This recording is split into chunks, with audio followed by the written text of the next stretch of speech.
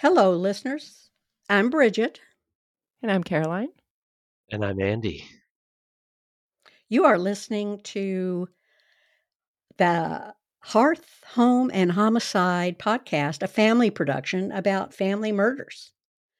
My daughter Caroline and I usually narrate each story, and son and brother Andy is our producer, but today it's going to be all three of us. Now, maybe I shouldn't have said that right up front because that'll make you turn everything off, but please don't, because we have a special treat in store for you today. As Caroline and Andy and I talk about this family murder, we're we're very sensitive to the victims in this story and all of the families in mind. And so, with that, I will warn you that our podcasts do include violence and trauma. Listener discretion is advised. So now I'm going to start with you, Andy. How you doing? I'm doing great. It's really thrilling to be on this side of the mic. Yeah. It's nice to hear your guys' voices and see your faces, though the listener can't see your faces. They're great faces. We should just charge Um, a lot of money and then let them see our faces. But thank you. Thank you. that'd be a fun little event. Yeah. So Uh, we would get arrested, but in the meantime, we'd have money. Anyway, yeah. Caroline, what about you? How you doing? Doing great. Doing great. It's summer is winding down. Soon school will start. Yeah. Life's in transition. Oof. Just trying to enjoy every minute.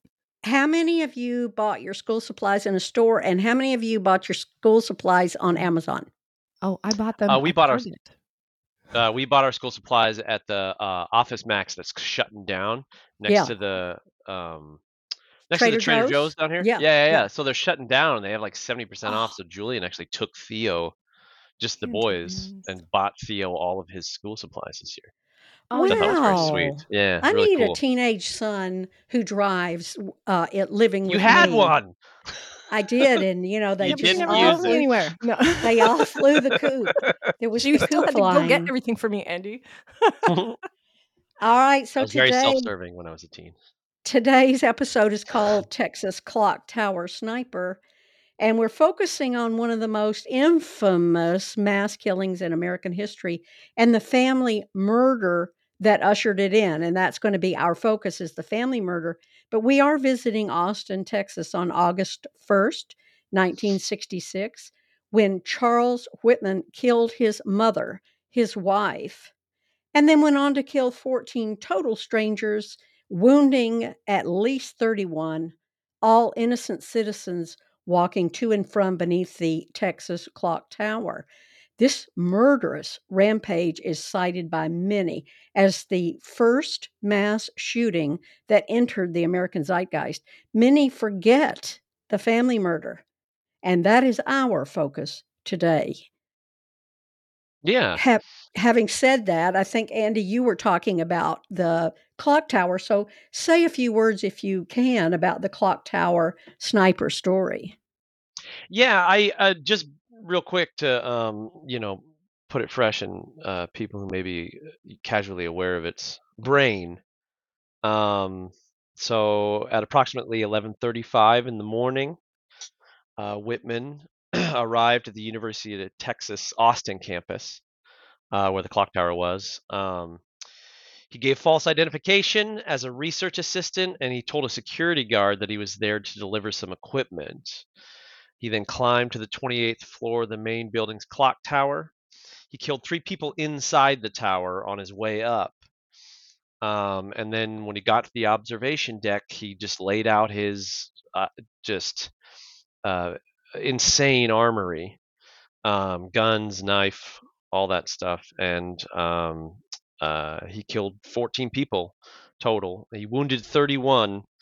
The event lasted 96 minutes before he was shot and killed by patrolman Houston McCoy of the Austin Police Department.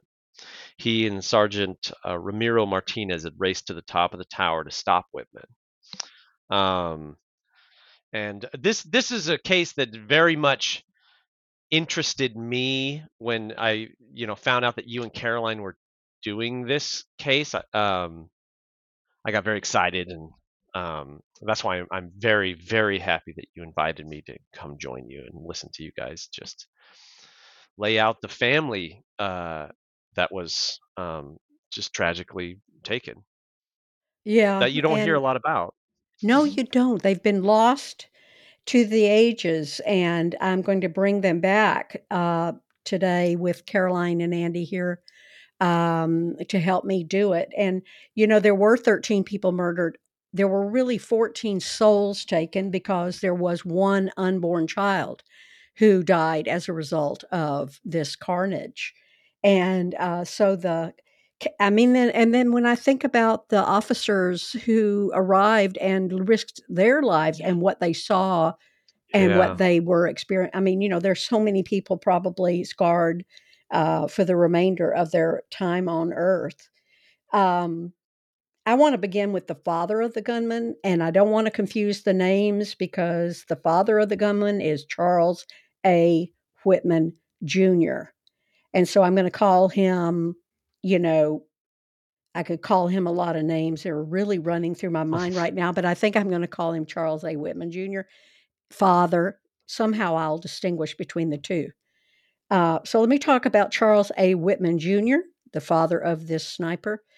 His father left him and his mother when Charles was 6. Charles A. Whitman Jr., the father of our sniper. He was just 6 when this happened. I mean, first of all, that's a cataclysmic event in the life of a person. But his mother's reaction was to take Charles to the orphanage where he stayed for 12 years. So basically, the sniper's father was orphaned without his parents actually dying. I mean, I'm going to say, wow, what a betrayal. Anyway, it's just it's shocking terrible. to me that this happened. And I'm sure it affected him the rest of his life, not to excuse any behavior that we're going to be getting into. But Charles, the father of the sniper, worked very hard and learned the plumbing trade. He grew his skills and eventually earned a ton of money with his own business. He was very wealthy, basically fixing toilets and septic systems. Now, how many of you have had to call a plumber? Oh, And yeah. Yeah, you Septic pay the systems for bill and sure. you think I should have been a Oh, yeah. plumber. Yeah, Yeah. yeah, yeah. But would you really want to be a Nope. plumber? No. I mean, mm-mm. the kitchen sink is one thing, but the toilet system, Yeah. I don't know. Yeah, they gotta touch other people's poop. Yeah. That's not It's Well, cool. you psychologically, I said it, can't handle it. Andy, and that's why we invited you because Caroline and I scoot around it and talk about the deep meaning of it, and you just Yeah. say, Come "Well, there's on, none poop." of us, Out with that. those of us that have steered clear of the plumbing, we all know why we steer Well, clear of it. let's be real. Anyone who's cleaned a bathroom properly Mm-hmm. knows why they don't want to be a plumber. That's Anybody close who's enough. changed a diaper knows why they don't There you want to go. be a plumber. There you go. Anyway, that's my family spin on the poop idea. Anyway, he married, this is still the father we're talking about. He married Margaret Hodges, a woman who lacked his ambition and drive, but she supported her husband's business by running the office and helping to grow the business. And Margaret is going to be a big part, of course, of her son's lives, and we'll get into that. She was very religious and she served the community too. So she was religious, she was altruistic, and the plumbing business grew and grew. Charles A. Whitman Jr., this is the still talking about the dad of the sniper, and his wife Margaret became pillars of their community in Lake Worth, Florida. Charles was president of local organizations, including the PTA. Now, when I was growing up, only women usually got involved in PTA. Hmm. Yeah, So that's interesting. that's unusual to me that he was president of the Wow. PTA. Hmm. It's that control stuff. Maybe, yeah. Yeah. To me, Well, yeah. anyway. That's the first thing I Yeah. think Uh of huh. is like Yeah. the I'm not going to just control my children. I'm going to control yours yeah, too. Awful. Yeah. yeah, exactly. And the teachers who teach them. Right. Right. So anyway, this dad, he married Margaret Hodges and they're getting on with their life and they become, super rich and Charles A. Whitman Jr., being a PTA president, just it slays me. I don't think he was a good father by any stretch, But back in the 40s and 50s, all it took to be a great dad was to have a job and provide for your family. So it was very formulaic. And, but just to give you an insight into why, Charles A. is not my favorite character, here's a quote from him from interviews done after his son did the shootings in Texas. He said, I did on many occasions beat my wife, but I loved her. I did, and I do have an awful temper, but my wife was stubborn. So blame the victim. And we had some clashes over the more than 25 years we lived together. Now, you got to remember, this guy's wife has just been murdered by his son, but this is what he has to say about He said this life. after the murder. Yes. Very insensitive. Jeez, Uh, what a to just put frosting on it, he wound up with his self admission, which he felt no shame about. Apparently, I have to admit it. He says, because of my temper, I knocked her around. But So Jesus. like you said, this is a sign of the times because he's explaining it. I can see it right here. He's explaining it in terms that guilty people do. I did the bad thing and here's the really great reason. So, I mean, he's got that this she made me formula. do it. Right, but it's a formula Yeah, that and flies in the 50s. This is if it comes from a white male who has a job and has provided for his family, then what he says is he's the victim here. She was well, it's making Right. it almost like he's difficult for him. saying it to whoever he said it. I don't know if he said it to a reporter or a It was a psychiatrist or what. reporter. It was a A reporter. reporter, and but he's the way he says it, the way it's phrased, is just like, you know what I'm talking about, Right. reporter person. You Yeah. know, when you're like, you love your wife, but it's just like, she won't shut up, so you pop her one, like, Todo mundo Right. like Alice. he's Right. so casual about it Yeah. He is very after casual the about it. murder. I know. And it is what Caroline said. Some of it is sign of the times, but I have to tell you, even even fathers who whip the hell out of their children, uh, there was a lot of men who would not hit a woman. You don't Right. hit a woman. It's Right. just was even back then. You don't hit a woman because if you do, you're not really a man. There was a lot of that, but maybe a lot of the people who said that were home beating their wives. This guy Yeah. was admitting it to a reporter over who were actually talking because his son just murdered a bunch of people. So oh my God, and It's killed pretty his weird. wife. So it's Yeah. just that's the kind of father that our sniper had, and it just gets worse. The father was also fond of bragging that he only used a belt, a paddle, or fists to discipline the three boys, Charles, Patrick, and John. He always said this as a badge of pride to illustrate his moderation. And he was, in fact, mixing violence and love in his family or for his family together.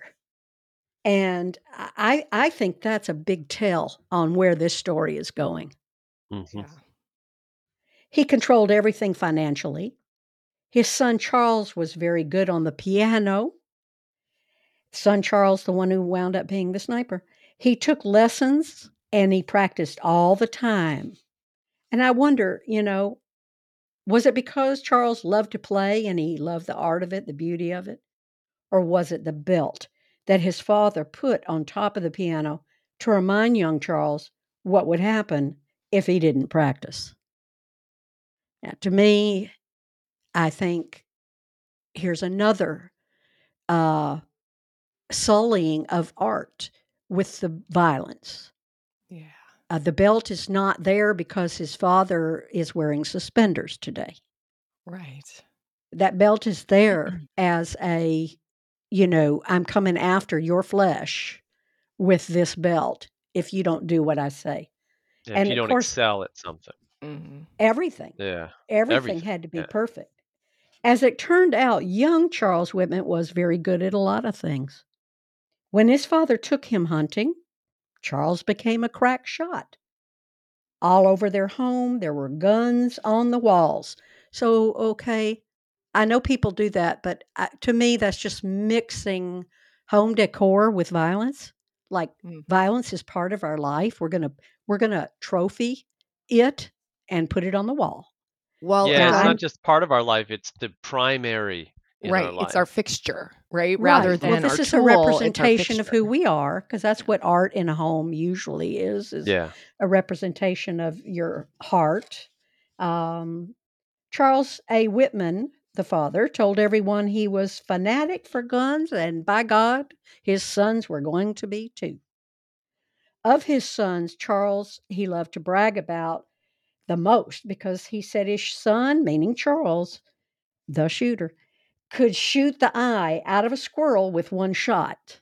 That's very graphic and horrible little creature. Oh my God.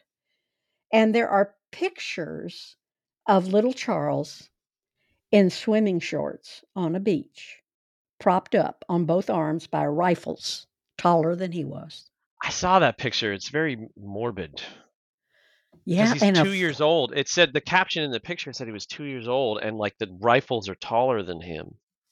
yeah, And like it was that was a weird picture. I looked it up when you Well, I just want uh, to I want to infuse a little bit of like context here though because I don't think this would have been abnormal. I mean, if it was abnormal, people would have right. started not hanging out with this family and been like y'all are weird. But I do think that Boy Scouts and Cub Scouts is a very big thing that they would have been in and shooting is a big part of that, and including like getting I do think this whole like picture with your gun like it's a fish is a little bit weird, but at the same time like it's kind of the culture.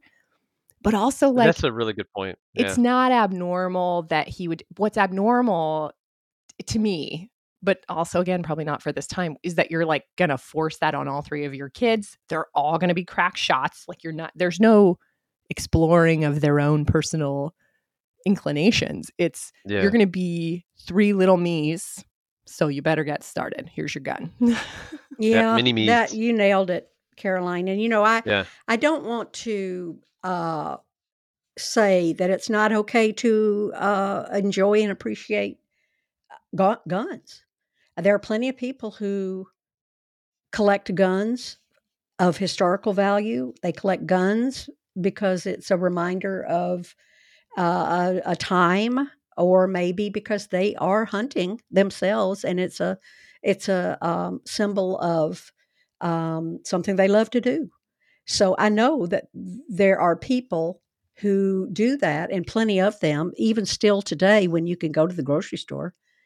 Um, Yeah, and but I'm who not even trusts that saying meat that anymore? killing squirrels is bad, because I want to catch a squirrel and wring his neck because of the sunflowers that I plant, and never do they get to completely bloom because of the I think killers, squirrels.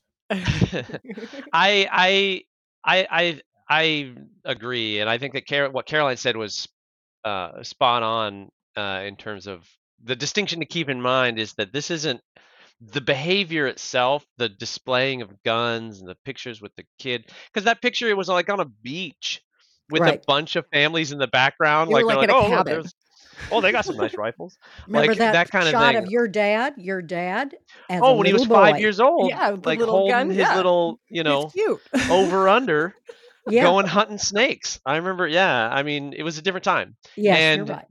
uh but what Caroline said is really gets to the point that the father, um Charles, it wasn't about the guns as much as it was about being me in the world.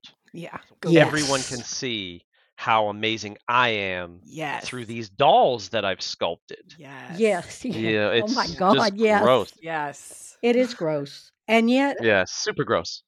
And yet it was kind of a Common. point of pride for a lot of people in our Mhm. culture at that time.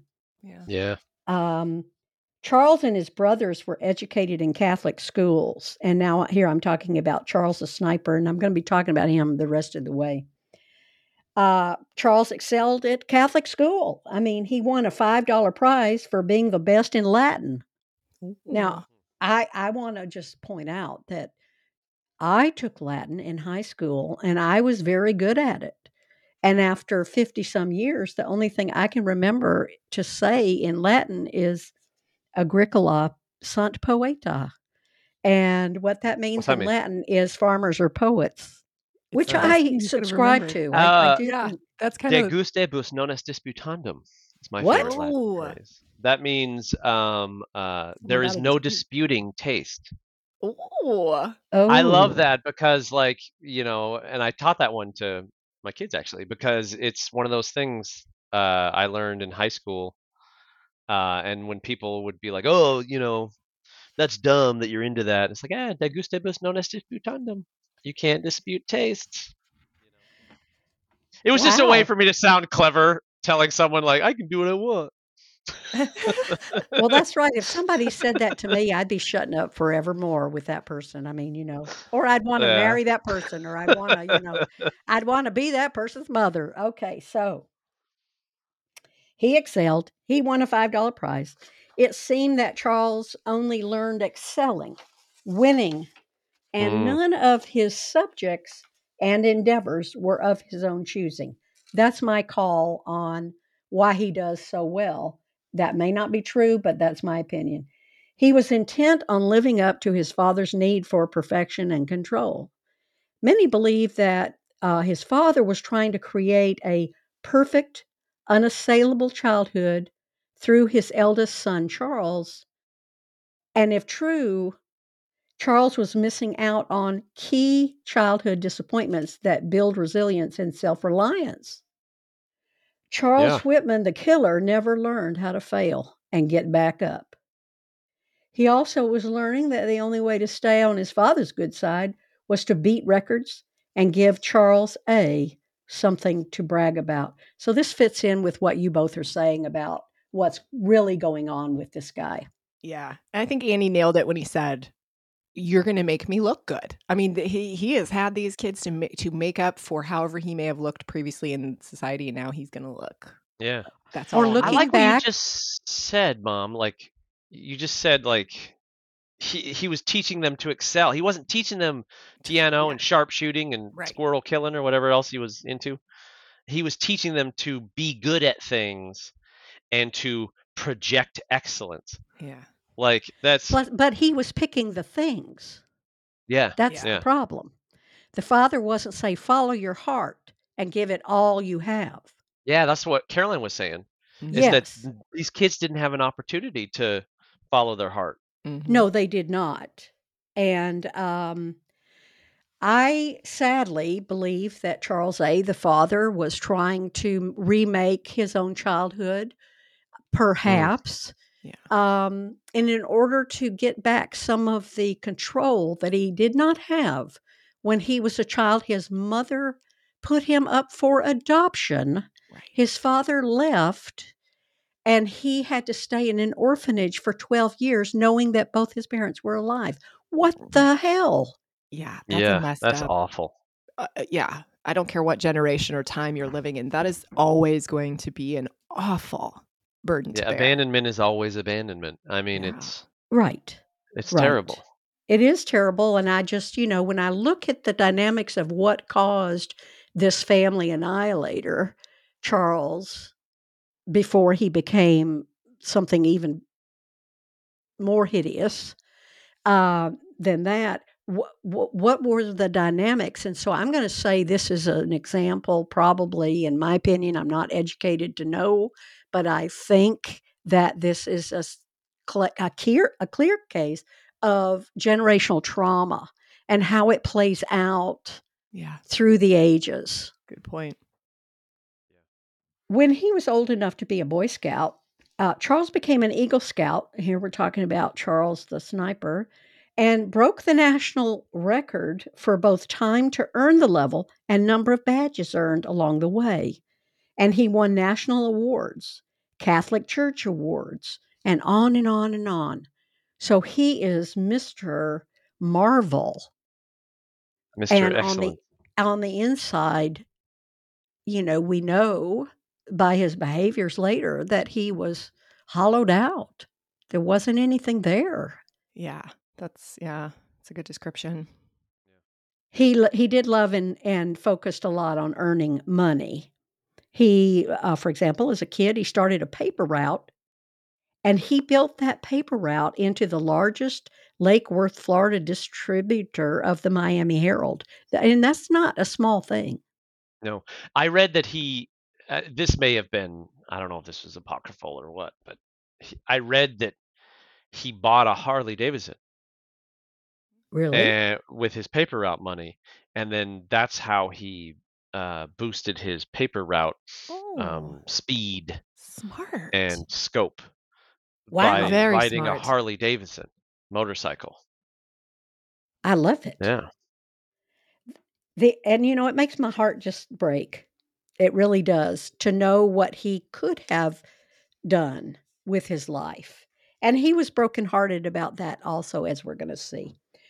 He loved to focus on money. I've already said that. The only thing that Charles was not able to do was break away from his father's control. None of his pursuits were intrinsic. He realized that his father controlled him with tasks and fears. At the end of a task that Charles broke records achieving would come another task. There Hmm. was no margin for just being himself. He had to be perfect.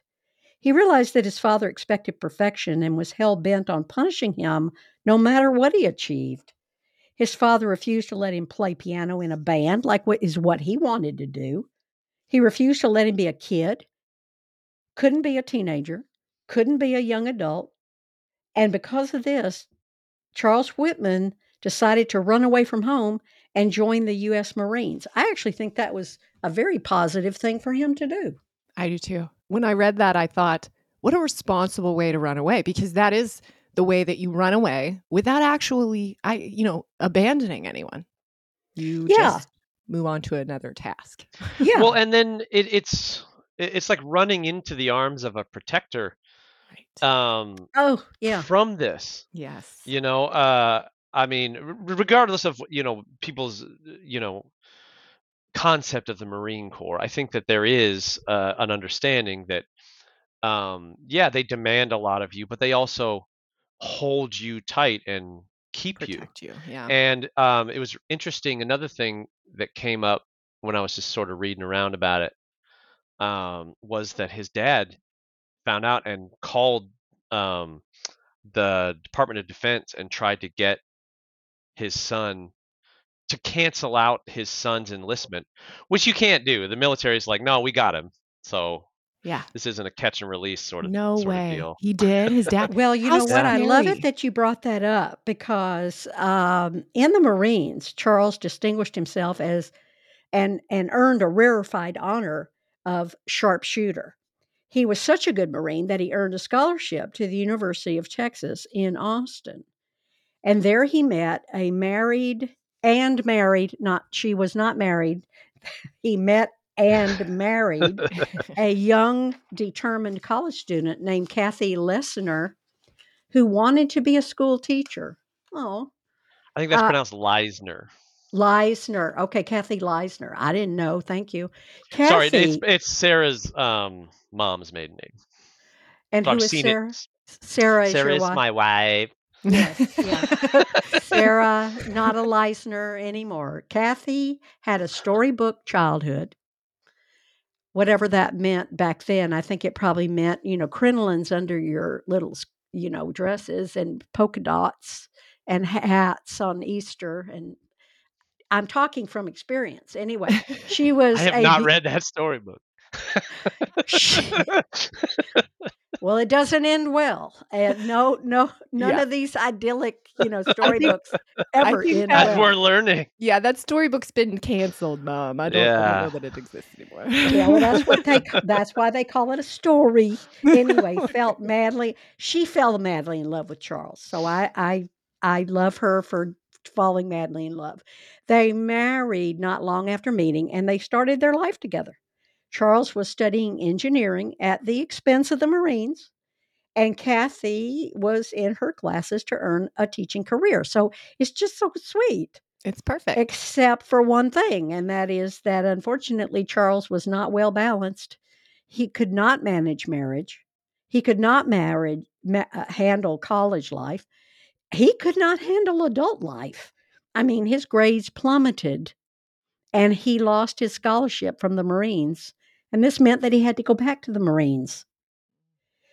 I Oh didn't know my that. God, what a Like if you setback. lose your I mean, it like makes sense. if you lose your GI Bill, you have to go back in the Marines. Is that the Well, deal? no, what happened, I think, was that the Marines gave him a scholarship, so it's almost like officer Mm. training. They Yeah. sent Yeah. him to get his Assignment. degree. They're Yeah. sponsoring him in hopes that he will come back and be a leader in the Marines. So Oh, okay, that makes sense. he was seething about this failure. I mean, he hated his life. He loved Kathy and she loved him. That's all he had. Kathy stayed at the university and Charles went back into the Marines. They managed their long distance relationship mainly because of Kathy's stable mind and habits. I mean, she was really able to offset a lot of what was plaguing Charles at that time. Mm. Charles eventually got thrown into the brig. That's like a nice way of saying imprisoned by the military, court martialed, and demoted to private. Jeez. He was fighting and gambling, and he got caught at it. Ultimately, his father, Andy, this is going to undo what you said that you can't get out because ultimately his father bailed him out of the Marine Corps using his So connect. yeah. So his dad, it was a delayed thing, but his dad got what he wanted eventually. Yes, What yes. kind of message does that send to Charles the kid? I Well, control you and I control the people around you. well, that's Yeah, what. you thought I couldn't get you in the That's it. Marines? That's the scary Yeah, part is that he fled through the Marines. He was trying to break away, and this man's stalking him. That's why the thing you said about him calling the Marines, it's like scary to me. I mean, he's being stalked by his own father, pulling him back in. This man's I trying to get know. married, have and this It's here's awful. validation for Yeah. that just, See, you needed horror of a me. man, that horror of a Oh. father Well, is and that some politician is to blame too because, mhm, Charles Sr. used his connections as a respected businessman to influence politicians to get Charles released. politicians. Sorry. It was July Probably. 1965. Well, on top I of know where being you're going. everything else, the father of our Charles, is also a politician, isn't he? Because if a Mhm. Yeah. person can call up a politician and get something like this from the Marine Corps Yes. at the federal level, Yeah, his then he's dad a clear politician too. He may not look like one. He may not call himself one, but he is.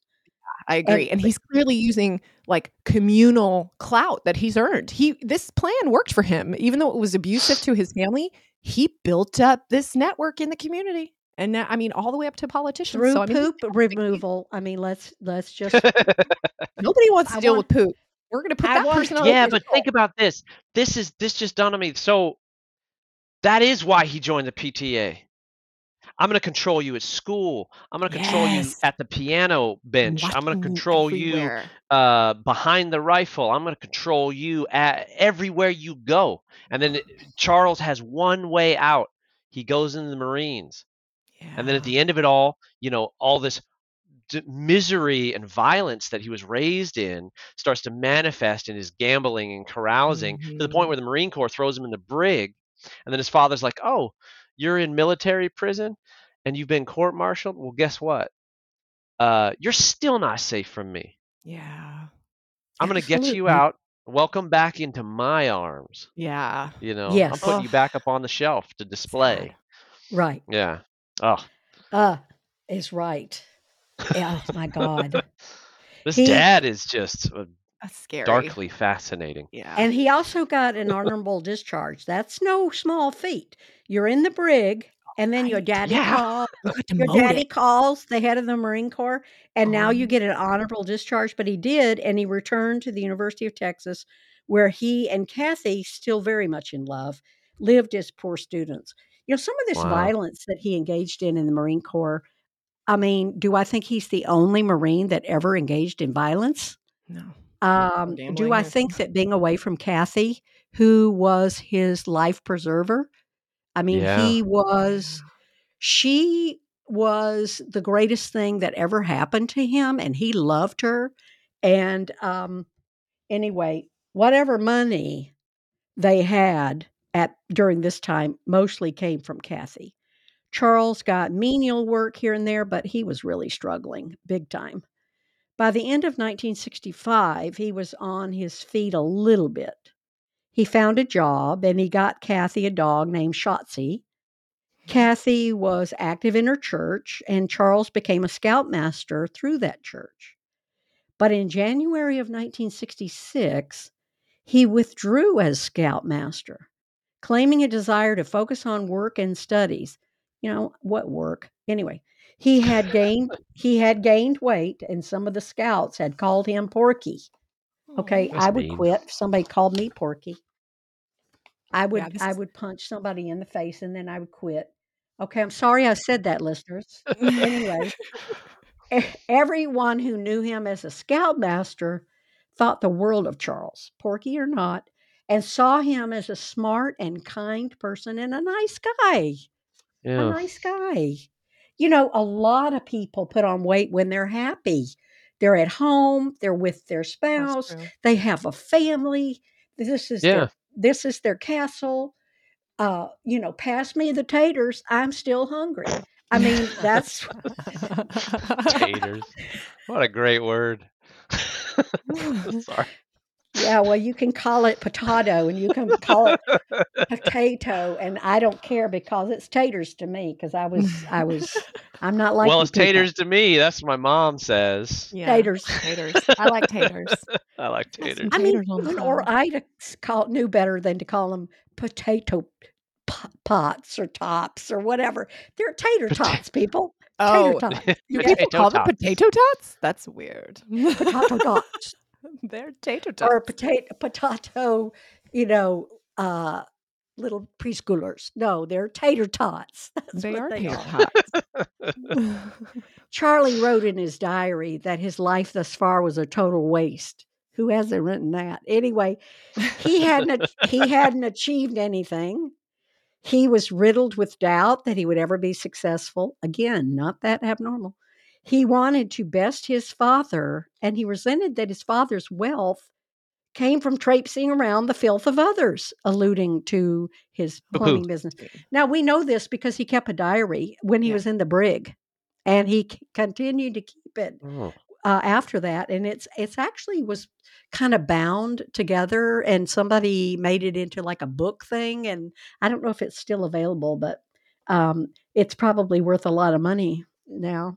Anyway, why can't I better my father is what he thought. I hate my father is what he wrote. He had constant headaches and he was sweating profusely all the time, even in cold weather. He sounds like he's about to pop. Yeah. Hmm. One thing is sure, and that is his love for his wife, Kathy. You would think that he would resent her level of achievement.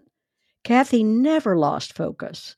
She fulfilled her dreams with hard, persistent work. At the time of her death, she had achieved her dream of being a school science teacher. And she was the breadwinner. And she was the one with insurance, with Charles as her husband on the same policy. In his wallet, get your handkerchiefs out, because to me, this is sad and profound. In his wallet, Charles kept a card with her favorite color, measurements for clothes, and little details about Kathy that he did not trust himself to remember without notes. On another card, he wrote in caps, good points to remember about Kathy. Number one, don't nag. Number two, don't try to make your partner over. Number three, don't criticize. Four, give honest appreciation. Five, pay little attentions. Six, in caps, be gentle. Oh, Now Oh. that's a, oh, Don't try to make your partner over.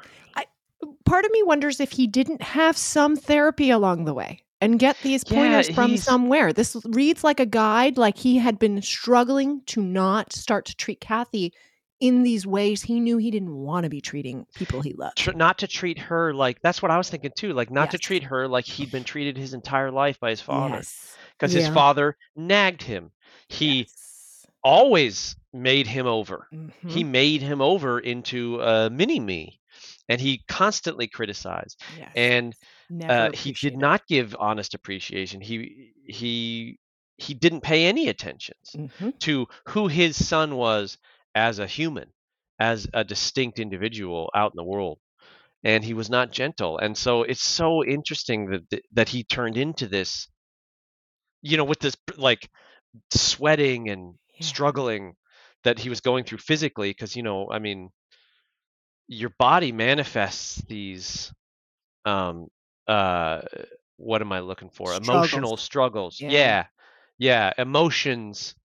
If you're not dealing with them that's right. intellectually, your body will deal with them physically. That's right. That's why people get Yeah. ulcers. It's why people develop, aggressive cancers, I think. I mean, obviously that's there already, but I'm with you, Andy. I'm a person who manifests Yeah. No, our emotions. mom taught us that. Yeah, Mom so taught I me that. know I know when I break out really Like, bad yeah. or when I'm feeling, headaches like he talked about, things like that, that I'm not taking good enough care of my body, which means I'm really not taking good enough care of Yeah. myself. I'm not I remember you noticing. telling me Well, that, Mom, that yeah. that like it'll come out if you don't deal with it in your Yes. brain, it'll come out in your body.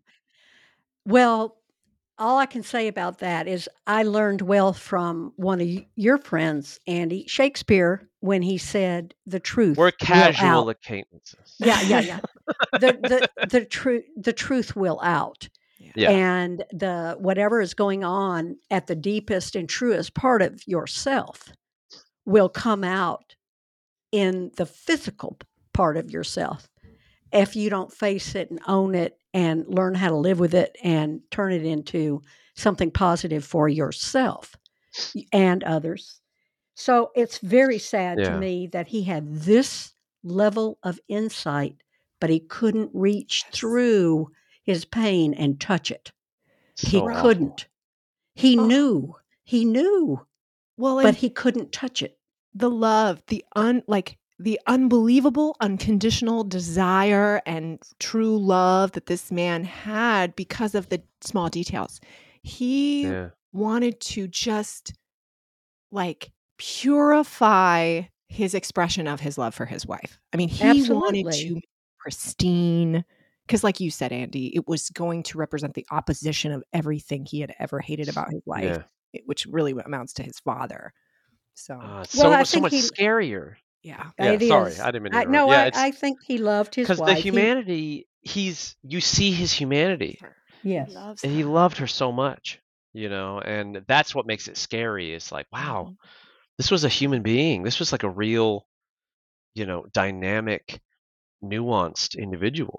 Yes, I I don't want to make anybody mad here or creeped out, but when I Yeah. think of Charles Whitman, the sniper, the Yeah. killer, the family annihilator, when I think of him, I think of him as like a wild animal that has been a beautiful wild animal that has been hit in the roadway and is struggling to get up and cannot because he's broken. yeah. Oh, That is my Yeah. image of what is it's a going on powerful here. image. Yeah, it's painful. Yeah. And he loved his wife. He tried to please his wife, which wasn't that hard. She just wanted to love him and have a home and be a science teacher. I think he appreciated things. I think he wanted to be like her, and he tried. In his diaries, he constantly described himself as just not being able to get to where he wanted to be. And I think that's where my image comes from. He's broken. He can't get to where he wants to be. He wrote that he wanted to be better than his father. After all, his father made money from sewage. Charles felt like he should be able to best that. And yet here he sits. He doesn't really have a job, or he can't keep a job, going from menial task to menial task. It's probably time to cut away from sweating, headachy, frustrated, and confused, pitiful Charles Whitman and talk a little bit about the University of Texas clock tower, which played an infamous and historic role in the family murders perpetuated by Charles Whitman. At the end of the 19th century, Austin was the capital of Texas, and it was very different from the rest of Texas. It was more diverse racially, it was liberal politically, contrasting with Southern conservatism.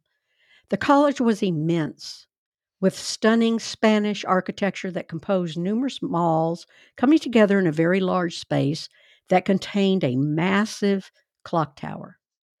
The clock tower was 2 feet higher than the state capitol building, and that building had been designed to be taller than the Capitol building in Washington, D.C. A little bit of competitive Texas hoo-ha going on there. But the Texas clock tower was more than the figurative center of the campus. It was really the center of downtown into which the college existed. So all day, every day, regular life was teeming and moving across the courtyard to get from here to there. Students and ordinary citizens alike. Everybody had to walk around and kind of stare up at the Texas clock tower. College students, professors, parents, citizens, everybody was making remarks all the time about drastic measures they would or would not take, and they wrote the University of Texas clock tower in on the deal. For example, oh God, I might as well throw myself off that clock tower. Hmm. Oh, it And a became lot part of of the vernacular of the yes, community. or how about, oh, why don't you just go throw yourself off the Texas clock tower? You know, they were always coming up with statements like that. Um, and even nice, famous Eagle Scout mega paper router super smart Charles Whitman remarked on the clock tower. He told a friend that the tower would make a great site for a sniper's perch. Jeez. So Weird. nobody's going to think anything about that statement.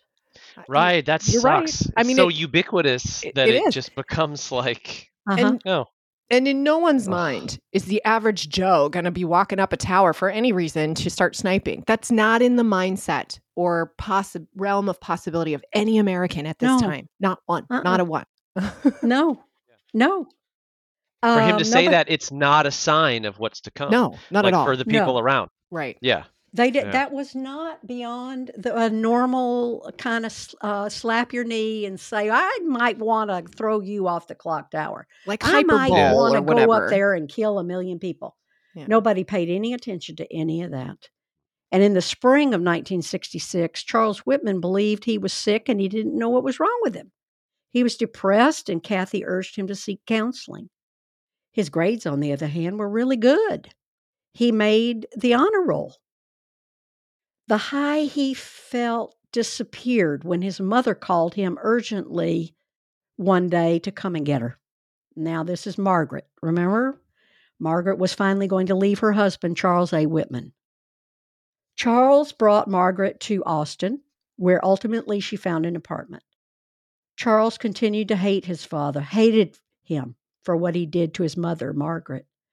And meanwhile, Charles A. spent over $1,000 a month in telephone bills for so many phone calls made to his wife who had run away from him. He's trying to get her back. Come back. I'll never hit you again, he said. I'll never hit you again. Please come back. During this time, Margaret got a job and her son Charles fell deeper and deeper into depression, mostly due to the foreboding feeling that something was wrong inside his body. So, once again, the physical ramifications of mental and emotional, spiritual, everything that is not physical, I guess, about a person swirling around in this dark fog. All he can focus on is how he feels physically. Kathy begged him to please seek medical help. And on March 29th, 1966, Charles Whitman did seek medical help at the University of Texas Health Center. Dr. Jan Cochran treated Charles with Valium for anxiety and to help him sleep. You know, sleep is probably one of the first things that anybody who's in the medical profession is going to try to fix, because loss of sleep can just cause so many disease states. Oh yeah. And she referred him to psychiatrist Dr. Maurice Heatley, who was very well regarded. He prescribed Charles with Librium. Dr. Heatley asked Charlie about his hobbies, and he said hunting, karate, scuba diving, but most of all, I really like making money. Interesting. So those things that he loved, hunting, karate, Is that scuba a diving, hobby? those things don't count. It's Because I the money. The really, real hobbies. but do you, The You know, thing that you get that's really an illusion and isn't real anyway. yeah. And do you think That's by my that hobby. what he really wants to say is, and besting my father? Do you think that's what he that really would have been the means? best thing for him to say is for, I'm trying to figure out a way to kill my father, but I don't know how. So I'm going to go Make it kill much more. everybody else. Yeah. Or he did. Anyway, Yeah. I'll shut up about that. Anyway, I'm not a doctor, but Dr. Heatley is a doctor, and he recorded that he viewed Charlie as a quote unquote young, strong, and oozing with hostility. According to Oozing Dr. with hostility. Wow. Oozing, you're oozing. A doctor Here's wrote oozing something. with hostility. Interesting. Yeah. Young, Whew. strong, oozing. Jesus. Wow. According to Dr. Heatley's records, Charlie's main issue was being capable of making A's, but making B's instead. A mysterious malady that kept him from achieving to the level of his ability. I find that fascinating I that Yeah. Charlie felt that what's wrong with me is a disease that's keeping me from achieving my level of ability. God, I just want to reach in there and just help him so bad. I know, that's Charlie interesting. told Dr. Heatley, sometimes I fantasize about going up the clock tower with a deer rifle and shooting people. Uh-oh. But because Dr. Heatley and everyone else were living Mhm. through a time when everyone used the tower and what they would do there as a harmless metaphor for various Mhm. frustrations and grievances, Dr. Heatley merely noted it. You know, I He think of merely noted it. importance here would be to go through every other file at that time, which I'm sure this was not done, but every other file of Dr. Heatley's and look for that same similar sentiment, because otherwise it's a learning opportunity. But I mean, in today's world, you would never make it out of the doctor's office if you said something like that to your doctor. So I just But then think, I I mean, wonder about that, like, remember when back in the 90s when that guy shot up the post office yeah, and like from then on there was going postal. yes, It made yeah, it into the zeitgeist. you're right. yes, This idea of just like I'm so frustrated and stressed out about work, I'm just going to go postal. You're right. As in I'm going to right, go shoot up a post You're office. right. right. You You're know, right. even as people lived through that, like I hate that phrase because I'm like, hey, there's still people in this world that survived that. We Right. need to kind of give them a little bit of healing Knowledge. Yeah. by maybe just saying like sometimes I feel like going nuts at work. Like let's try to keep it, vague. Or maybe we just say, I feel like losing my cool because Yeah. I don't know what that means for Yeah. you. I know what it means for me, but we all do it. Right. Everybody loses their cool. Right. Yeah. My dog is barking, which, she stopped doing that for a while, but now she started doing that again when I get to the part where a lot of people are going to die. But Mm. anyway, um, Charlie saw Dr. Heatley just that one time, and he didn't go back after that. He took his pills more than prescribed, and his friends and Kathy could see that Charlie was not well. And on August 1st, 1966, just after midnight, Charles Whitman walked his mother home to her apartment, followed her inside, and as she readied herself for bed, he murdered her. It is to this day unclear how she died, as there was no autopsy. Her head was bashed in from behind, leading some to believe that she was shot, but she was also stabbed once in the heart. And after his death, officials found a rubber hose among Charles Whitman's guns, and some speculate that he strangled his mother, then bashed her head in with a heavy object. Charles also attacked her hand so viciously that her diamond wedding ring shattered. Wow.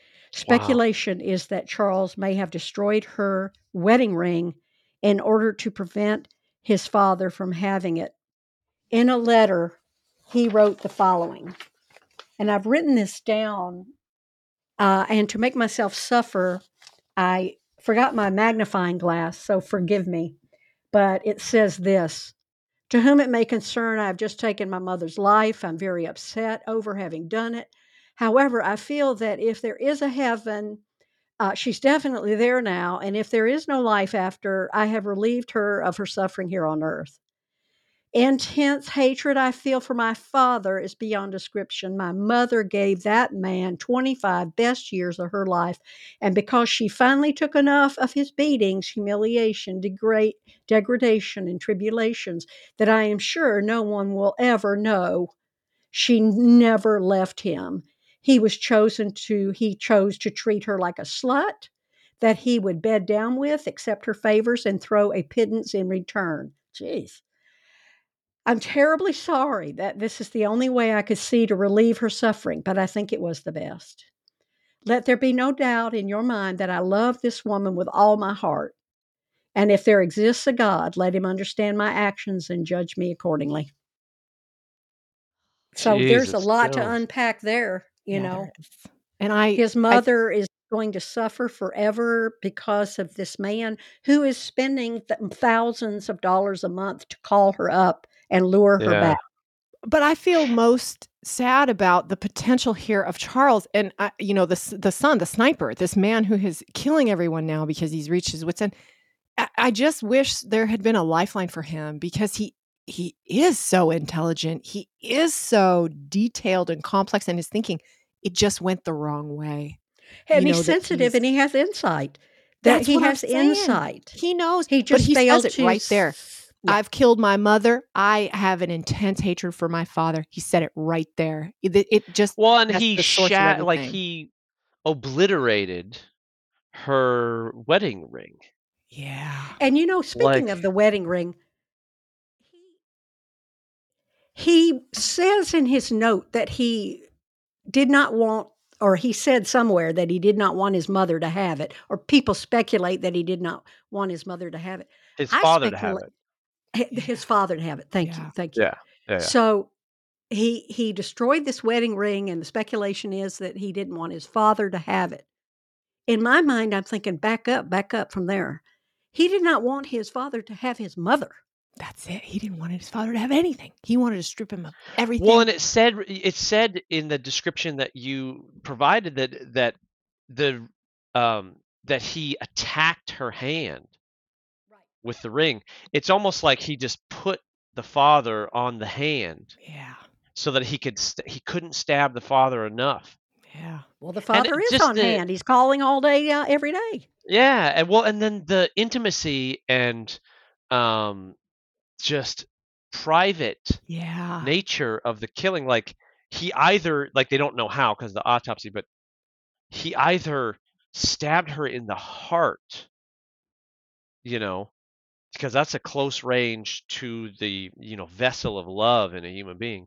If we're being poetic and woo woo about it, he stabbed her in the heart. And then he strangled her. You guys know from previous episodes Yeah. Those are very how intimate and frighteningly real and up close that is. Well, and emotional. Those are an emotional modes of yeah. And so then the back of her head being bashed in, it's almost like an afterthought. Mhm.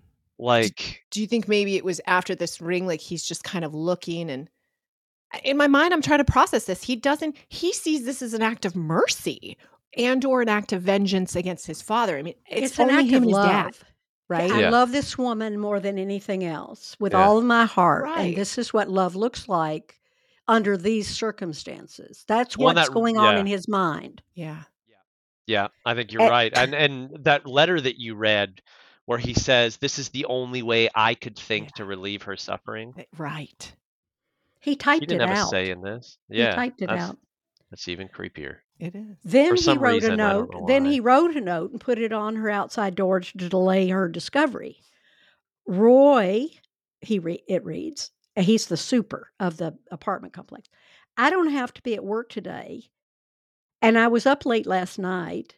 I would like to get some rest, so please do not disturb me. Thank you, Mrs. Whitman. That's premeditation right there. Oh, yeah. He doesn't want the body discovered until he finishes his business. Mm-hmm. So he knows he's got another day's worth of business. Yeah. Then he went home. His wife was asleep. He thrust his knife into her heart 5 times. He then spent time Jeez. going over his daily journals, and he found a passage professing his colossal love of Kathy.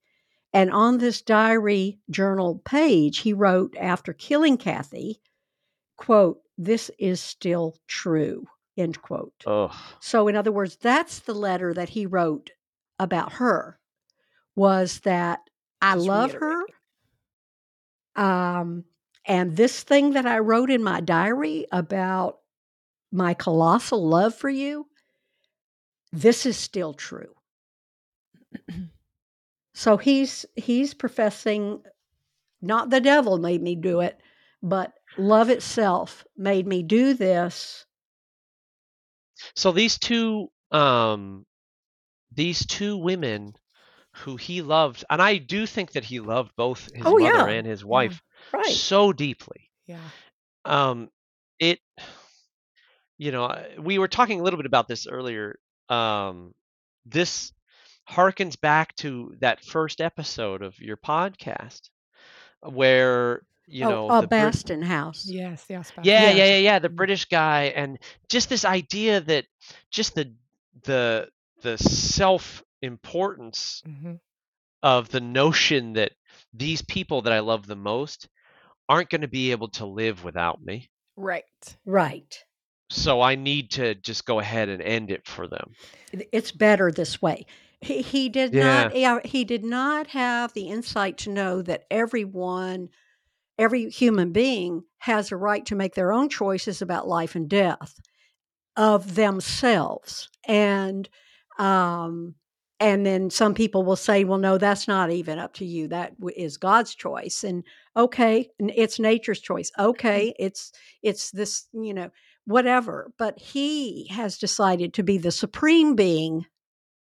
He has decided not only to be the judge, but also the jury and also the executioner of these people, because they're better off. As you say, they're better off, just Well, like the man in Obaston I House. feel like there is a slight, because yes, those are very common where you've got the God complex and like these people only exist in relationship to me in my life and how I feel about it, right?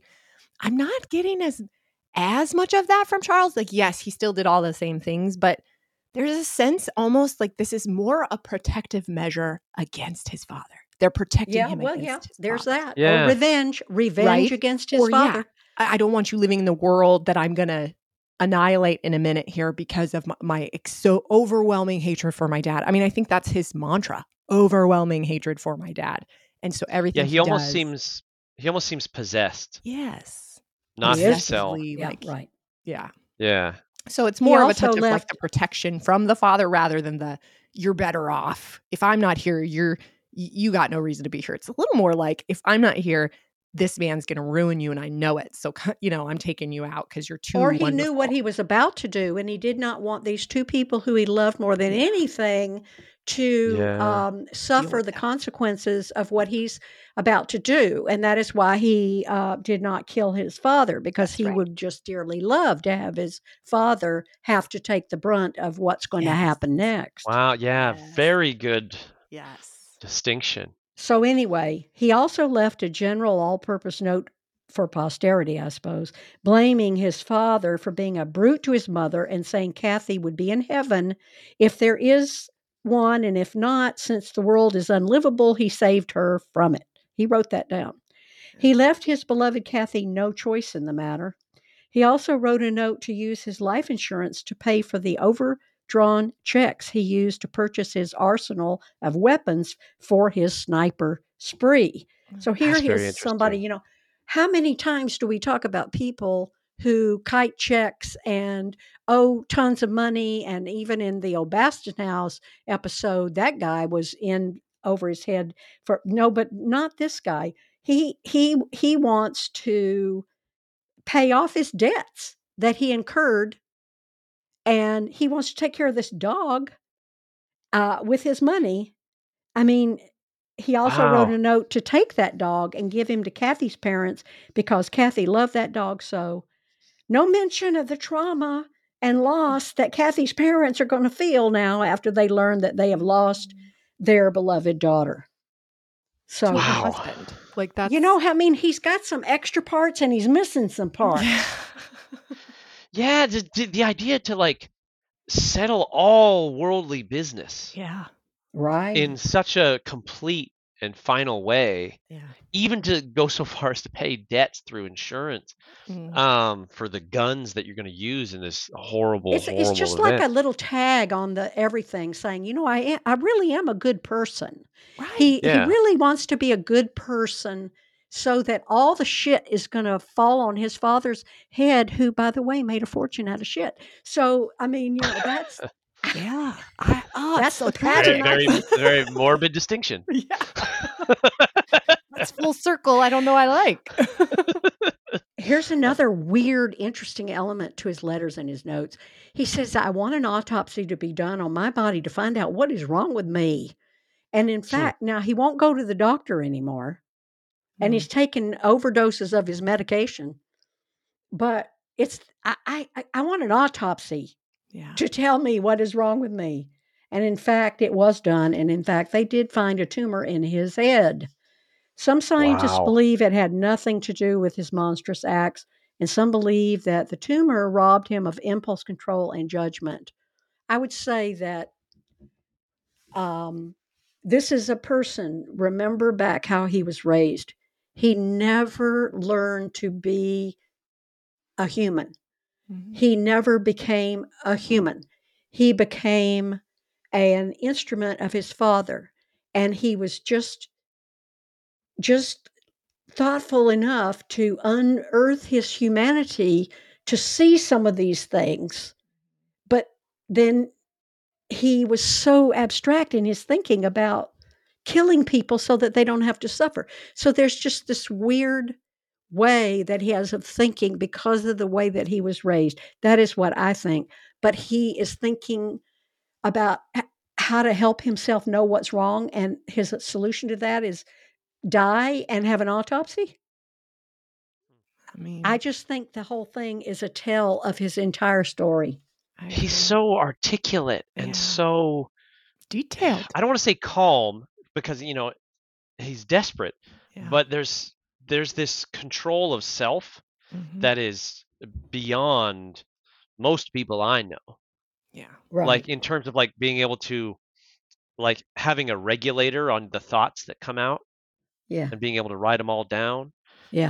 and I wonder about the totality of circumstances because yes, he had all of this tragedy and all of this horrible stuff, and he had a tumor in his head. Maybe a tumor alone didn't push the wrong button on his brain, and maybe the life that he was raised in didn't alone push the button on his brain, but maybe those two buttons being pushed together. Yes. I don't know. The Does that make convergence. sense? Oh yeah, and you know the Yeah. fact that he one of the reasons that I don't think the tumor was the sole reason or even a reason is because, you know, let's look at how he's carrying this out. He's using the tools that were made available to him as a human being during his formative years, guns. Then he's using the success that he had in his life because of the things that his father was making him do.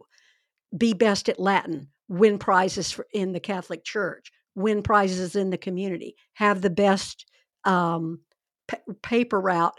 But it was guns that got him a scholarship, Yeah. a Mm. coveted title in the Marine Corps, sniper, Yeah. sharpshooter. Yeah. He So, wasn't actually. I read that he wasn't as distinguished by the Marine Corps as a sniper. Oh. He was or because there's a sharpshooter. sharpshooter. Yeah, Yeah. that was just a weird detail that I read that the Yes. Marine Corps wanted to make it very clear. What's the distinction He, there? Combat versus non-combat? so An there's assignment like a would be sniper. Okay. no. The distinction No? is there's a 250 point test for being a Sniper. marksman. Oh. For the marksmanship test. And so he made 215 out of the 250, Okay. which is exceptional. Yeah. But there are other elements like gauging wind and improvisation and all this other stuff. I don't know what they are, but I'm just guessing they're other things that, you know, Charles didn't possess that kept him from those last few points. Oh, But he only made it 215 points, which, like I said, is exceptional. yeah. But there was some reason that they wouldn't give him, and we don't know, Right. you know, because I've never taken that test. Right. Right. But we don't know what those other, because there's more than just being able to point and shoot. And that makes sense. Like Yeah. there's probably having barriers in between, like a forest in between you and your target, or maybe, like you said, the wind, the visibility. Is it nighttime, daytime? There's probably a lot of different elements. And there's also judgment and psychology elements to the test that I suspect he didn't pass. You know, being able to make a proper judgment. And I think that kind of calls back to what you're saying, Mom, that maybe that, you know, it's kind of a lazy move to dump it all on the tumor. You know, when you think back on his life, I mean, yeah, this guy was an exceptional rifleman, and he wasn't awarded a sniper's distinction by the Marine Corps. And this could also be the Marine Corps being like, whoa, whoa, whoa, whoa, whoa, this, because this all came out after the incident. So the Marine Corps came out and was like, whoa, no, he wasn't a sniper. We erased that from his. So maybe he was. I don't know, but just an interesting fact that I read that I wanted to share with you guys. Yeah. Well, I did not know that, and I appreciate you saying that. I mean, I really don't have any insight into what really happened, and I know that his father, Charles A. Whitman, had no problem saying that he spoiled his son and he should have punished him more. Jeez. It's awful. Charles A. was forever coupling love with brutality. So, I mean, what are you going to expect from a guy like this? And again, it wasn't just this guy. It was also some social constructs going on at the time that you could do anything to your children because, you know, they're your children and spare the rod and spoil the child and all that. Many years later, one son was murdered. Remember, he was one of 3 boys. Yeah. And one of those sons was murdered and another one died of AIDS. That's tragic. It's just tragedy down the line. So this man, Charles A. Whitman, the father of our sniper, he lost his whole family. And then he developed Alzheimer's. And in his last interviews, he said he never so much as spanked his kids. And I found that interesting, an interesting memory. He was anxious. I'm going to tag him with my judgment, and that is that what a great way to rewrite your own history. Yeah. Maybe it was the dementia talking, but then he remembered he had 3 sons. So I don't know. Yeah, I know that a lot of people who raised children in mid-century and they got whipped with belts and, you know, fireplace pokers and everything else. A lot of those people go back to their childhood, to whoever it was that was beating them and saying, you beat the living hell out of me. I was just a child. Because by then, you know, society was starting to say, you know, this is not such a great idea to be whipping up on kids. And it became illegal at some point to do that to a certain extent. So anyway, a lot of these fathers have amnesia and mothers have amnesia over time. I never did that. You're making that up. You're thinking about that neighbor boy who was screaming all the time and went on to murder a lot of people. So anyway, I'm just saying, I think he had some shame about it in the end. Maybe not, though. No, I don't know. I would agree with that there's an underlying unconscious guilt. Otherwise, why would you talk about how you beat your wife and it was her fault? I mean, you know, there's some culpability here, or at least that some could be proven. And so, but I wonder how much of that is sort of socially compounded shame versus the shame that should exist in a human being to begin with. You know, guilt. A fully, you know, actualized human being to begin with. All I can say I'm not eager to let him off the hook. No, I agree. I don't like this man. No, I mean, in the intervening years after the event, I'm sure he took a pummeling, and I'm sure his status in the community went in the toilet, no pun intended. And I'm sure that all the money in the world did not spare him coming back. from Yeah, it just keeps coming back. I was in grade school when this event happened, and I also remember 5, 10, 15, 20-year anniversaries that were, it was Wow. brought back up again. Never once did I hear or did I notice that that the University of Texas clock tower sniper Charles Whitman killed his mother and his wife before he climbed that tower with an army-sized arsenal.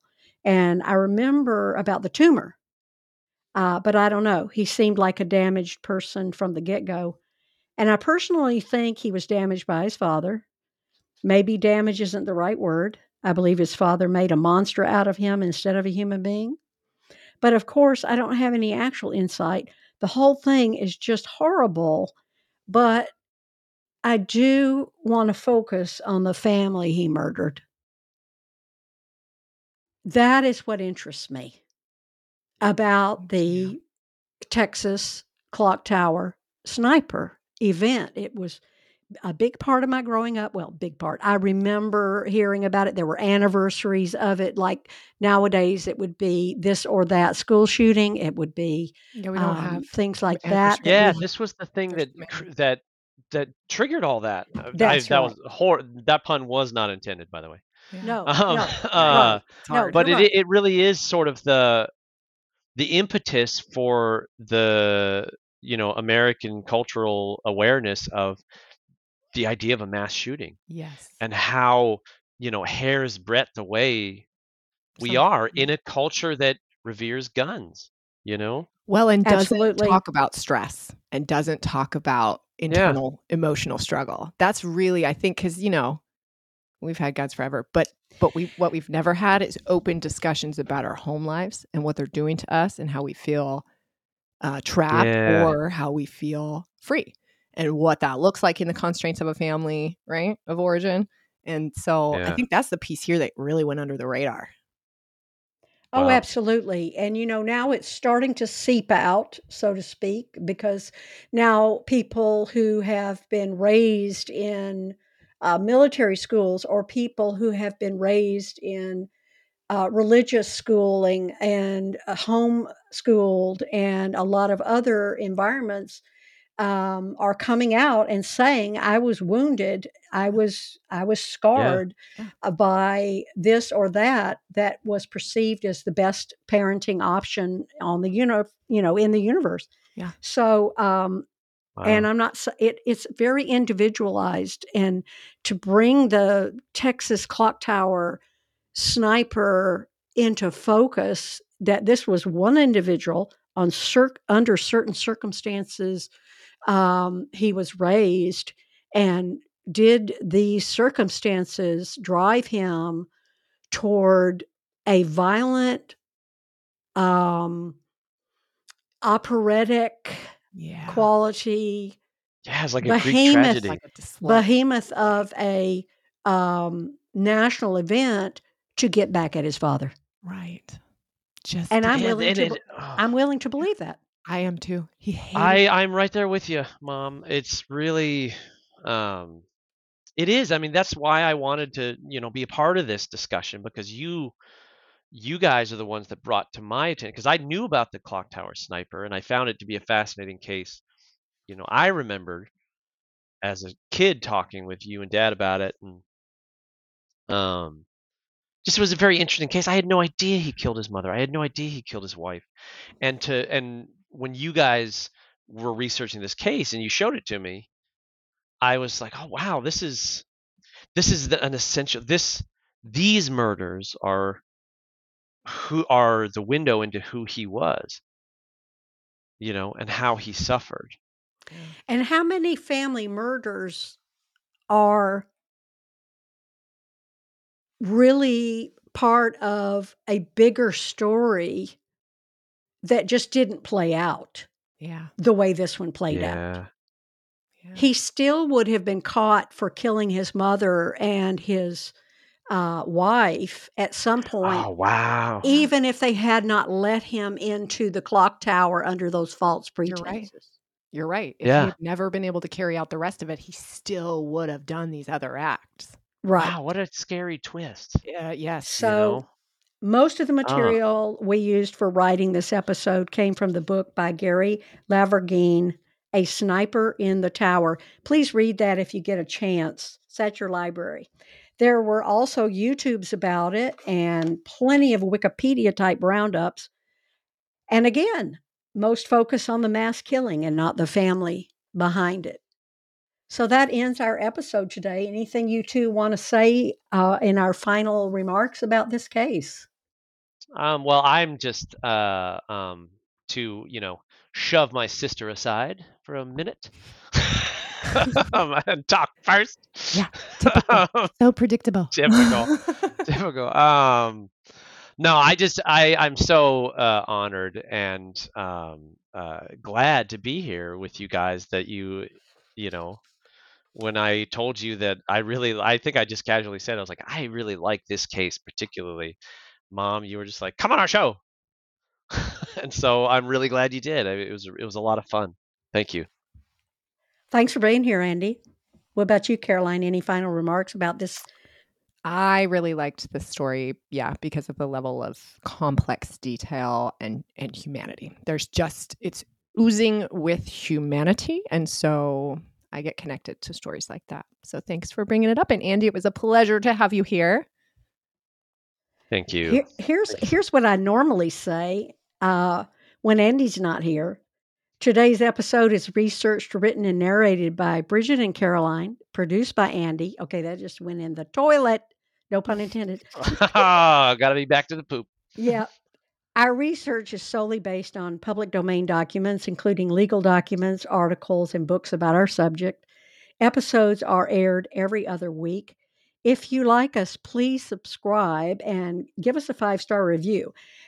Under Apple Health, under Apple, under Apple Podcasts, you actually get more notice if you get the reviews than you do if you get the subscriptions, although they both count. So give us a review. Tell your friends about us in person and by social media. All these actions help new listeners find us. And thank you because we really appreciate our listeners. And one more thing, please don't forget to live and let live. Bye, Caroline. Bye, Andy. Bye. Bye, Mom. Bye, Caroline. Bye, you It's too. great seeing ya.